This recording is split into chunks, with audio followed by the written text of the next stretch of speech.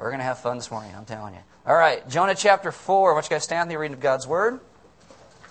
This is Jonah 4:11. This is God speaking. He says, "But Nineveh has more than 120,000 people who cannot tell their right hand from their left, and many cattle as well. Should I not be concerned about that great city?" Let's pray. Father, this morning I ask that you would teach us to be people who trust you, who go where you say, who do the things that you ask us to do, who realize that the best way in our lives is simply to listen and obey the first time you ask, rather than run as Jonah did. Help us to be those who really take to heart the things that you say and talk to us and teach us this morning. Amen. Have a seat. Okay, we are going through the book of Jonah. If you actually have a Bible, you can open up to Jonah chapter 4 right now. Last week I mentioned that Jonah is the only Old Testament prophet that was sent to a nation other than Israel. Okay? And I also told you that I personally find much more humor in Jonah's plight than it seems like a lot of other people do. And so I've been called mean. That's okay. I just think I understand God's humor a little bit better. Jonah's theme is the theme of the Bible. It is sin and it is grace. Sin is seen as us running from God, and grace is God pursuing us, chasing us down, loving us. God shows up to Jonah basically and he says, "Jonah, you're going to be a prophet." I don't know what Jonah's doing at this moment. Okay, Jonah can be like a blue-collar guy out torquing wheels on chariots. I don't know. And God shows up and God says, "You're going to be a prophet. Trust me. This is not a job you want." God ever shows up to you and says, "You're going to be a prophet," be like, "Oh no." Because it's not like the people you see on TV with the hanky going, "It's Jesus." It's a prophet. It's much more deep. Yeah, that's the direction we're going today, okay? We're just going to go there. A prophet is someone who doesn't stand for mediocrity. They're someone who goes, usually the people of Israel, and they say, "Straighten up, God is angry, do this." Jonah is called to go to a nation other than Israel to do this. Jonah knows what God wants him to do. "I want you to go to Nineveh, this place of vile, mean, nasty people, and tell them to repent so they follow me." Jonah doesn't like that because he doesn't like the Ninevites, so he hops on a ship and he runs the other direction. It's as if a God walks up to a plumber in our church today and he says, "I want you to go to Iraq and tell them to stop it, and I'm mad." All right? And just as we have all these warm, fuzzy feelings when you think of Iraq or Afghanistan and Al-Qaeda, right? You're like, "Oh, I'd love to go there on vacation, take my kids, let them play in the fields." You know, you feel like that's exactly how the Israelites kind of felt about Assyria and Nineveh. They were evil people. And not that the people there, I'm saying they're all, we're just going with it. Just go with me here. He takes Jonah, says, "You go there, you preach my word, you tell them to stop what they're doing. Stop what they're doing." Assyrians are bad people. They slaughtered, they had on 3 occasions actually tried to wipe out Israel off the face of the map. And so God says, "Go there, tell them to stop." They're God, and Jonah's like, "I don't want to. They're godless, they're mean, they're an entire country that's run by the DMV. Okay. It's like this. I've been in downtown Los Angeles trying to find a parking spot. Okay? It's like those people. Right? Who are just like, they're flipping you off. And it's like, you're not even parking. And you're just trying to pull it. And they're just screaming and yelling at you and waving all their gang signs that look like a single finger up in the air. That's what these people are like. They're murder, theft, rape, witchcraft. And Jonah's like, "I don't want to go there." So Jonah responds to God by disobeying. He jumps on a ship and he runs the opposite direction of where God calls him to go. Actually, on this map right here, Jonah starts up here in the middle right. And he's supposed to go to Nineveh. Just a little jaunt to the side, a couple hundred miles. He hops on a ship and he's going to Tarshish, the opposite at the end of the world from where he's at. That's where I'm going to get away from God on the ship, and I'm going to run that way. The ship is crewed by non-believers, by pagans. In our vernacular, we would say the ship is crewed by non-Christians. And despite Jonah's unfaithfulness, God is faithful and kind to Jonah. He sends a storm, which we're like, is that faithful and kind? Yes, it's faithful and kind. He sends this storm, and it buffets the ship to where the sailors on the ship are like, "What's going on? We're crying to our gods. They're not listening to us. We don't get this." And then they look at Jonah. And Jonah goes, "Well, I'm running from God. He told me to do this." I said, "No, I ran the other way." And they're like, "What?" And he goes, "Okay, the way to end this is you throw me overboard. God will kill me, and then he'll be happy." God didn't want to actually kill Jonah. He wanted Jonah useful. But Jonah's like, "Throw me over, and you'll be okay." Eventually, they throw him over. A big fish swallows Jonah.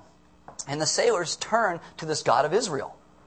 And they make vows to him, and they worship him. And the very call that Jonah is running from is the very call that he ends up doing, telling these sailors about the God of Israel. Meanwhile, Jonah is swallowed by a big fish, which is a bad situation. And any day, I don't care who you are, and he has this epiphany while he's sitting in the middle of this fish. That God can choose to love anybody he wants to, and that God can choose to reach anybody that he wants to. And even these mean, vile, nasty pagans, unlike him, the self-righteous prophet. So in Jonah chapter 2, verse 9, Jonah realizes that salvation is from the Lord. And so God disciplines Jonah as good parents do, but he never abandoned Jonah and he never grew weary of Jonah. End of chapter 2.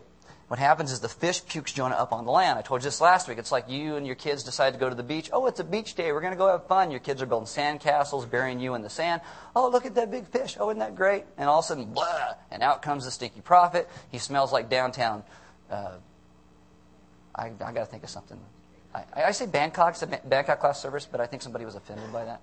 He smells like downtown Bangkok, whatever. Okay, and he's blinking. He's bleached white from the stomach acids, and it's just off on the and there's the prophet. There he is. So in Jonah chapter 3, God says, "Do what I told you to do in the first place." And so Jonah does. He goes to Nineveh, and in Hebrew he preaches 5 words. God will judge 40 days. Okay, those are his 5 words. It's like you walk up to somebody and you're like, okay. Don't ever do this. But it's like you walk up and you say, hell is real, hell is hot, hell has a seat with your name on it, forever's a long time, you're jacked. And you walk out. That's kind of what Jonah does. It's like, there's none of this, oh, Jesus loves you, let's sit down in small groups and share our feelings. It's like, you're jacked and I'm gone. And he walks out. And that's all the preaching. Now what happens is that word spreads, though, to everybody in the city. God does this work. He touches everybody's hearts, the godless, the self-righteous, the proud. Everyone goes on their face before God. Kids walk out of schools to pray, not to cause trouble. Businesses shut down to pray. The king steps off his throne, puts on the clothes of the slaves and the poor, and gets on his face before God. The whole nation goes down on their face before God. God changes their hearts. 500,000 people get saved through the preaching of one bitter man. So the sailors get saved. The Ninevites get saved. And now this is where we are. It's Jonah's turn. We're going to figure this out with Jonah. So Jonah chapter 4 is the conclusion to the book of Jonah. You get a picture into Jonah's head. You get a picture into Jonah's life and what that looks like. And theology will tell you that God is omniscient. He knows everything. That God is omnipresent. He's everywhere. That God is omnipotent. He is all-powerful. That God is immutable. He does not change. But one thing they never tell you, if you go to seminary, is that God is hilarious. God is just funny. And he's sarcastic and is ironic. And if you don't understand sarcasm and irony, you will never get half of Scripture. Because you'll be like, I don't get that. That's just so mean. You've got to get irony and sarcasm. The greatest revival in the history of the world. And Jonah is mad. He is so angry about it. And the irony of this is that we also are Jonah. Because Jonah is very happy to receive God's grace, but was angered to see it extended to these people that he saw as godless and awful. And he believed that they were nowhere near as good and righteous as he was. This is a lot like us. So open to Jonah chapter 4, verse 1. Last week, all of Nineveh gets saved, and this is where we go. But Jonah was greatly displeased and became angry. Now, the word angry, this is like, kids are painting on the walls back there. It's great. And the word angry here is like shaking. It's like, oh, I'm so mad. It's like when the Coke machine steals your last dollar. And you're like, oh, I'm going to shake this freaking machine. Can I say freaking? This machine? And you're angry. It's like Christians on TV where they can't believe people don't vote like them and their veins pop out of their neck. And they're like, oh, and they're just angry and they're red-faced and they just can't handle it. This is the word for angry. This is Jonah. He's like, God's messed up. God didn't do what he's supposed to do. Jonah thinks he is in charge, like he is on the throne. And God is supposed to bow to his will, like God's the janitor, and he's supposed to go and do what Jonah tells him to do. I mean, sometimes we're like that. God doesn't do what I want him to do. What's up with that? God should do what I prayed. Therefore, God should do this. And we pray for some bizarre stuff, too. And this is the great prayer. Jonah has this prayer. It's like totally amazing. He's like, oh, God. He prays this prayer. He prayed to the Lord. Verse 2. Oh, Lord. I mean, this is like totally in vain. Is this not when I said when I was still at home? Remember when I was at home, I was watching the game. I was thoroughly confused by Lost. I was not hassled by you. I was sitting in my underwear, eating things that end with Edos, before you showed up and you ruined my entire life and told me to go here. This is what I said would happen. I knew you would love these people, and I don't like these people. This is what he says. That is why I was so quick to flee to Tarshish. I ran. Why? I knew that you are a gracious and compassionate God, slow to anger and abounding in love, a God who relents from sending calamity.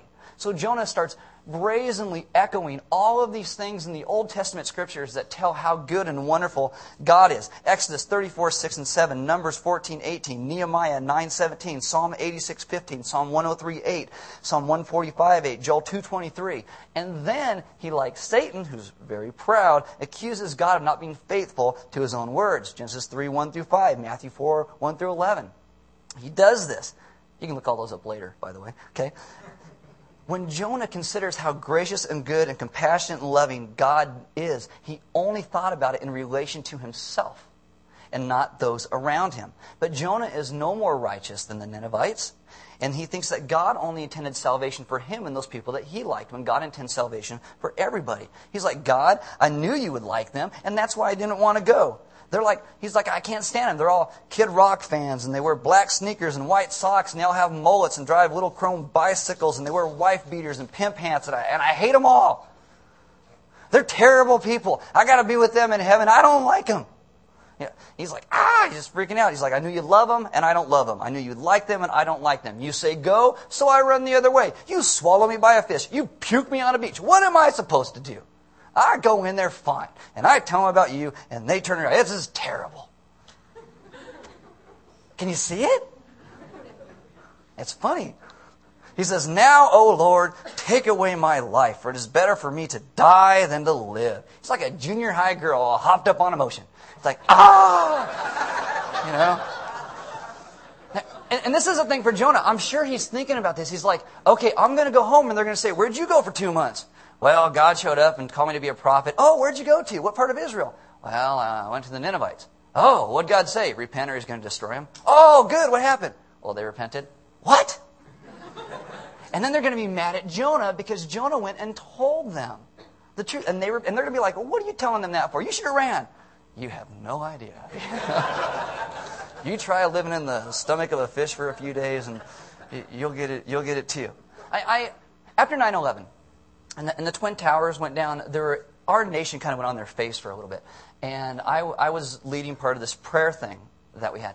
And I was the third person up in this. And I walked up and I told everybody, I was totally honest. And I said, my first response after 9/11 was that they should all die. Whoever was involved in this, they should just die.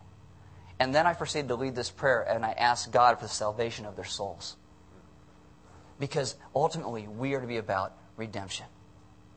We are to be the ambassadors of Christ that tell everybody about Jesus. And I was like Jonah. But it's just like, this is what God calls us to be. Jonah is like my first response. He's angry. He's ticked off. He's like an Irish guy with a few pints in him. You know, he's just raring to go. He's freaked and weirded out. He doesn't know what to do. Verse 4. This is where God speaks, and this is great. But the Lord replied, have you any right to be angry? Have you ever been in a fight with somebody, you know, like you're sniffing other, and they go, well, why are you so mad? What do? You're like, ugh! And you're like tweaked to 11 at that point. And so Jonah is like an old married couple, and they're like, and like slams the door and walks out. That's what Jonah does. He gets mad and he slams the door and he walks out.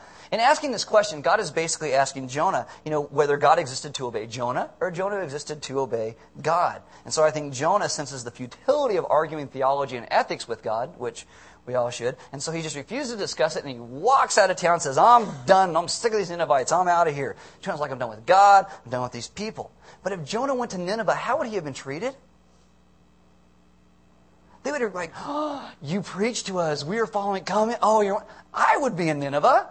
I'd be like going, yes, when I speak, God judges. Give me a house and a car. And you know, it would be a good place to be. But Jonah can't stand him because he's like, oh, the freaks are in the city. I don't want to live there. This is awful. Verse 5. So Jonah went out and sat down at a place east of the city. There he made himself a shelter, sat in its shade, and waited to see what would happen to the city. What's he waiting for? God to smoke the city. He's that mad. I'm going to sit here 39 days, and when hell opens up, they're kindling. Yes, it's a beautiful thing. He is hoping that God is completely unstable, and that God's going to go back on what he said. He's going to destroy it all, and he's going to get a great seat of all the carnage. That God's going to change his mind. He hates these people. And sadly, Jonah is like many people who call themselves Christians today, and we go out of our way to avoid people we don't like, people that make us uncomfortable, people we would be happy to see not spend eternity in heaven with us. I think Jonah writes a little letter to God. He say, "Dear God, this is Jonah. I know they say they're Christians, but please let it be fake and go get them, Jonah." I mean, you can just see it. I mean, it's like, how can God love those people that you hate? How can God like those people that you dislike or disagree with? And sometimes we sit in the solitude of ourselves and we just think, "Oh, I can't believe this. Oh, I just wish they wouldn't have ever believed. Oh, this is just so awful." And it's at this point that God produces this vine. It's a great prop on the stage. Verse 6. "Then the Lord God provided a vine and made it grow up over Jonah to give shade for his head to ease his discomfort. And Jonah was very happy about the vine." Jonah's like, "Well, that's better. Finally, something." And now, so God did the fish. He provides a worm. He later provides wind. And He makes this vine grow up quickly. It provides shade over Jonah's head. It's probably 100 plus degrees out there. And it's probably not really a dry heat. It's probably not very comfortable at all. So this vine grows up. For the first time in the entire book of Jonah, Jonah's happy. He's like, "Oh, this is so much better. How nice of God. Bitter, angry prophet, nice God." God sends shade. So Jonah, like medieval Irish, again, he's either asleep or he's angry, but God is just setting him up. Totally setting him up. Verse 7. "But at dawn the next day, God provided a worm." Oh, this is the sovereignty of God. Provides storm, fish, vines, worms, which chewed the vine so that it withered. When the sun rose, God provided a scorching east wind, and the sun blazed on Jonah's head so that he grew faint. And here's it again. He wanted to die and said, "It would be better for me to die than to live." Again, he says this 3 times in chapter 4. "I wish I could just die. It's so bad." So early the next morning, God, in His irony, I think He's being totally funny, just tweaking Jonah, sends a worm to chew this vine. A wind comes by, withers the vine, it falls down, and so Jonah's sitting there in the sun, head baking, angry. Just ticked off. He will not get up and find other shelter. And once again, it's like arguments that we get into with our significant others, and it's like, "What's wrong?" "Nothing." "Well, don't you want?" "No." "Well, I got this." "I don't care." And you just sit there, arms crossed. You're just, "I'm not going." I want them to know how mad I am. So Jonah sits there with the sun on his head. He's like, "I prayed and you didn't kill them, and I hate them and you saved them, and God does what He wants to do and not what Jonah wants Him to do." And so he sits in defiance, nearly faint in the sunlight, and he yells to God, "I want to die." God. This is all about teaching Jonah. It is all about the redemption of Jonah, because Jonah takes himself way too seriously. Way too serious. Like us in driving, we take ourselves way too seriously. And God says, "Jonah, you're taking yourself way too seriously. You need to take me as seriously as you take yourself." I mean, we get to this point too. We look around the world and we think, "Man, God, can we just leave?" Then we start reading all these stupid rapture books. And it's like, "Oh, we're going to all leave and the world's going to burn and we're going to..." And that's not the point at all. The point is that we're supposed to be telling people the goodness and the graciousness and the love of God, and we shouldn't want to be like, "Oh, it's a trailer park called Earth and I'm out of here." We should be reaching out to the world around us. Verse 9. "But God said to Jonah, 'Do you have any right to be angry about the vine?'" Once again, in your fights, you say this and what happens? "Do you have any right to be angry with me?" God! It's like things are going to start flying at your head any minute. I mean, God's like, "Jonah, do you make vines? Do you make people?" Honestly, for us, at any time, do we have any right ever to be angry with who God is? No, because He's God. God says to Jonah, the reason you are angry is that you think that you are God. Genesis chapter 3 all over again. We want to be God. Jonah's like, they do witchcraft and rape and idolatry. And God says, yes, but when I told them to stop, they stopped. When I told you to go, you ran. How much better are you? See, when we are angry with God like this, what we are essentially saying is that God is wrong, God must repent, and God must seek our forgiveness. When Jesus is in the wilderness, Satan goes and he tempts Jesus, with the words of Scripture, throws it in God's face. And when we do this to God, when we throw things in His face, we are doing the same thing. We are demonic. We are godless. If you are angry with God, it is because you have placed yourself on the throne and you have stopped trusting who He is. When people you hate repent and you can't stand it. I mean, seriously, how would the American church really feel if maybe all the people in Afghanistan and Iraq turned to Jesus? Be like, no. Some of them need to burn. That's we want. That's how we feel. That's what we would do. See, this is the whole deal with that. I had a friend a few years ago. I led this guy to Christ. Nice kid, really nice kid. He had a friend who was also a believer, and his friend's girlfriend was not. And he hated this girl, just hated her. And she ends up, after a few months, actually becomes a believer, starts following Christ. And he's livid. He's like, I don't want her to be a believer. I want her to go to hell. I'm like, wow, you got some issues. Let's look at Jonah. And he's just totally ticked off. And actually, I haven't seen this guy for about 2 years because he left because he was so angry at this girl becoming a believer. And sometimes we do that. I mean, God is like that. You guys got to lighten up. You got to lighten up. The Ninevites weren't mad. They're rejoicing. But verse 9, but God said to Jonah, do you have a right to be angry about the vine? And what does Jonah say? I do. It's like, once again, junior high girl, I do. I'm angry enough to what? Die. I'm so angry, I could die. You make me so mad. I can't believe you. Now, these conversations, they take place in private. But Jonah writes so we can see it. So you see that there's something that took place in his life later. Like in public, God tests us, and we walk around going, oh, God's testing me, praise God. And we go home and we're mad. It's like, why is God doing this to me? What is the deal with this? God, and we're all angry. Jonah's private conversation now comes to public light because he writes about it. Verse 10, but the Lord said, you have been concerned about this vine that you did not tend it or make it grow. It sprang up overnight and died overnight. God says, here's the deal. You ran, I sent a fish. You got puked up, you preached, 250,000 people get saved, and the only thing you were concerned about is this stupid vine. And God's like, I made the vine. God says, I did all the work. I'm the one who saved those people, Jonah. And you're concerned about the vine. And I think like Jonah, the book brings us to a place of conviction where we have to look and say, what is our vine? Because we love the things that God has given us, from our homes to our cars, to our hobbies, to our friends, to our health, more than the city that we reside within and the world that we live in. We walk past spiritually blind people every day and ignore them because our minds are so consumed with us and our own stuff. And we have to get past that. James 1:17 says, every good and perfect gift is from above, coming down from the Father of heavenly lights, who does not change like shifting shadows. You get up and you're like, I got a bad hair day. Well, you got hair. Okay? That's better than most people, right? You should be thankful for what you have. We are so into our stuff, and we don't seek those people that need to know the graciousness and love of God that we know. And one day we get mad because all of our things that we have don't make us happy anymore because we've turned it into some type of idol. And we stopped worshiping God because we become more devoted to it. So God takes it away. We're like, what? What are you doing? What are you doing? God takes it away, so we refocus. We worship Him. And God, who gets the first word in the entire book of Jonah, also gets the last word. He rebukes Jonah for loving the plant more than 500,000 Ninevites. He resets Jonah's perspective. In verse 11, God says this, but Nineveh has more than 120,000 people who cannot tell their right hand from their left, and many cattle as well. Should I not be concerned about that great city?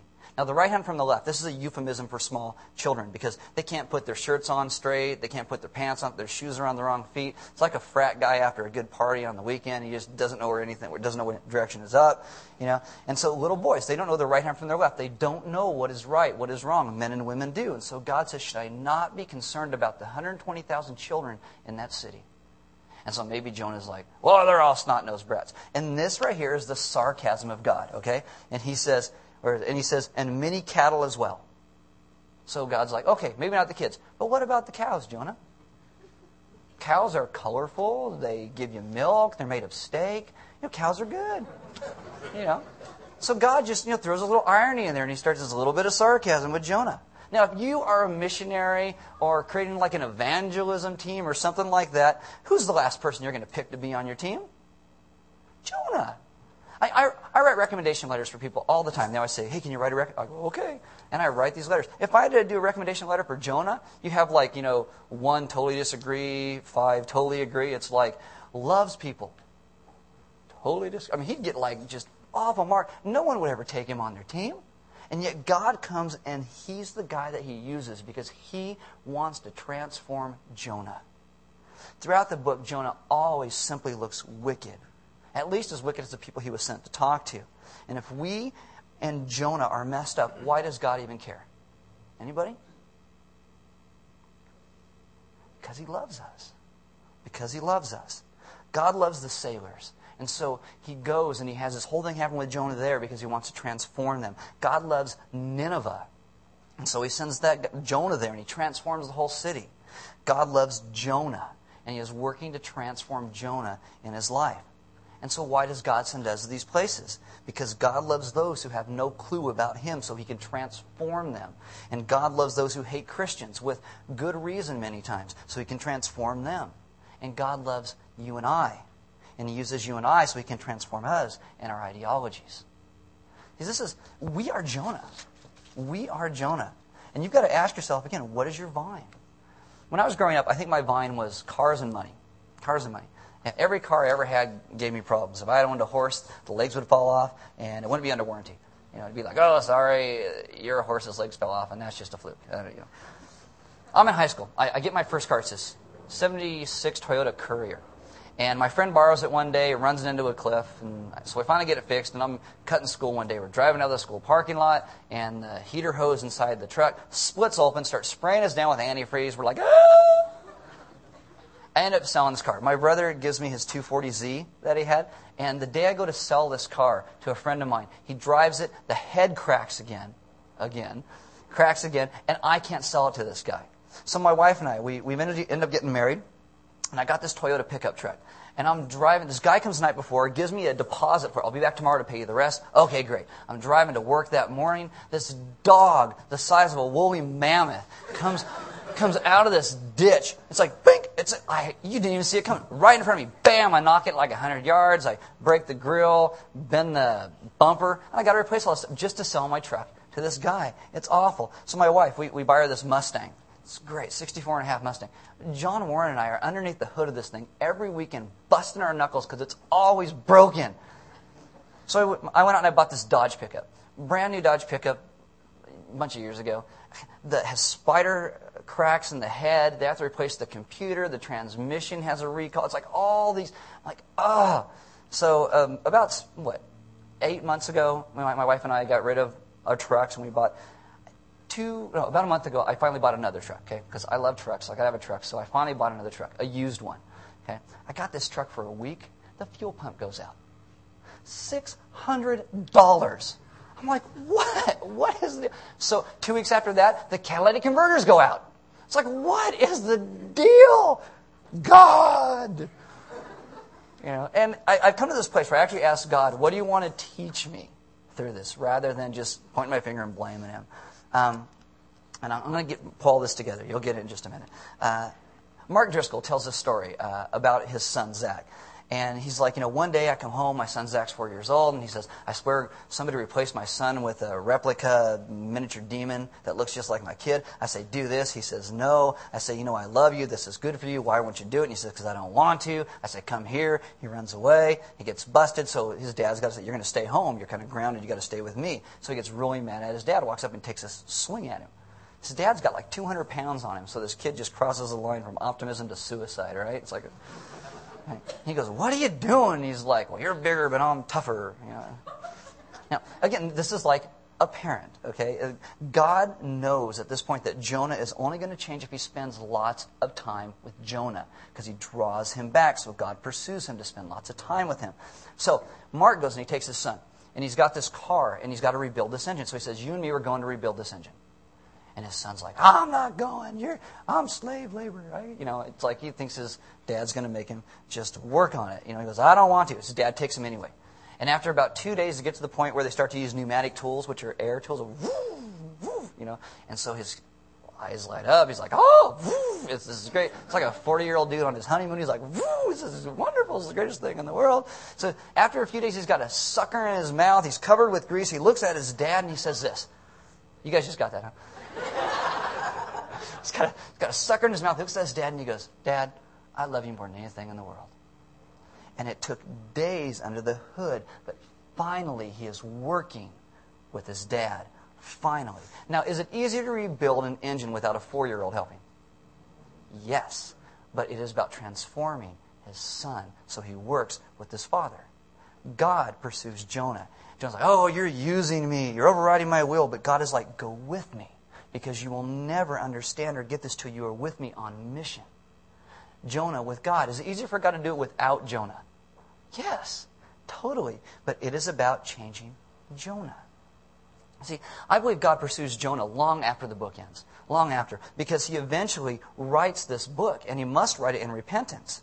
See, if Jonah never repented, you expect the book to vindicate him as like from this mean God who tried to drown him and later gave him third-degree burns and spanks his inner child. Oh, God is so mean. Or you'd expect the book to read how he's such a great preacher and this whole city comes to know God because of him. But he doesn't. Instead, you get an honest glimpse of how sinful Jonah is. You get a glimpse of how graceful God is and the kind of self-righteous, racist pig that he and all of us would be if we lived without God, if God didn't seek us out. So he writes in repentance. And that is the question Jonah leaves everybody with, leaves us to ponder. Who would we be if God simply left us alone? If God did not run after us, who would we be? That is why at the end of every service we come to this place of repentance. Because we come and we ask God. It's about God. It's not about us. It's about His will and not ours. And we lay ourselves in His hands because He is the one who has chased and saved us. If Jesus had not come and died, where would I be? Apart from Christ, I'd be a self-righteous, arrogant man addicted to myself. And you know what? That's for Christians. And if you're not a believer this morning, the question for you is, where are you? Who are you? What are you? 2 Corinthians 5:21 says, God made Him who had no sin to be sin for us, so that in Him we might become the righteousness of God. We come to this place and we must realize that we are nothing apart from Christ. We need to be like Jonah and be brutal and honest, that God is a great God and we are all terrible humans. And sometimes Jonah even looks pretty good compared to you and I. Yet God continues to pursue him. And today God continues to pursue us in the person of Christ. And what would we look like and who would we be apart from Him? Nothing. Nothing. And so this repentance, it leads to worship. It leads to seeking who He is and laying our hearts before Him. If repentance ever leads to despair, it's because we remain focused on ourselves and not focused on who He is. Repentance, we come and we look at the cross of Christ and we celebrate because of what God has done for us. He has chased us down. He has loved us. And that as bad as we are is as good as God is. And as faithless as we are is as faithful as God is. And as self-consumed as we are is as selfless as God is in chasing us down. And the question for you this morning is, what is your vine? And if you are running from God, why? Today is the day to stop. Today is the day we return and we focus and refocus our lives on who He is and what He calls us to be. And so that we begin to love the world around us in the same way that He has loved us. And we come to this place of communion where you come up and you break the cracker and you dip it in the wine or the grape juice, which represents His body, which was broken for us, and His blood that was shed for us. And we realize that we are no better than Jonah because Christ died for us to bring us to this place. So we in turn should be those same people who give everything we can to extend the love and the grace of God to other people. That is what God calls us to as His people. So this morning we are going to come to the place and we're going to worship God. The band's going to come up and we're going to worship God through communion. And to give you a chance to reflect, you can ask God, God, am I running from You? God, I want to stop running from You. God, what is my vine? We're going to worship God through prayer. There'll be some elders in the back, and if you're in a place where you're like, I am running, and I want to stop running, this is my vine, I want to get past it, talk to one of the elders and pray with them. If you want to stop running this morning, come to the place where you simply go back there, talk with them, and say, I want to stop running today, and I want to follow Christ. We're going to worship God through song. The band's going to lead some music, give you some time to reflect, give you some time to sit there and say, God, okay, what do You want of me? We're going to worship God through giving. There's offering boxes on the side wall and in the very, very back of the room. And we're going to worship God through fellowship. When we're done this morning, I'm actually going to ask you guys to stack all your chairs because we're doing the movie this week. Just stack your chairs and hang out and talk to each other and get to know other people. Because part of worshiping God is fellowshipping with other people. And again, I tell you this every week, that it is more important how you worship outside these walls than how you do inside. Your life lived among people is worship. And if this is the only place you worship God, then this is your vine. And you need to repent of that. Because you need to live for Christ out there more than in here. Let's pray. Father, this morning, We as your people ask that we would recognize what our vine is, that we would trust you to be our God, and that we would live as your kids, that we would place ourselves into your hands, because quite honestly, we realize that our hands are not very big.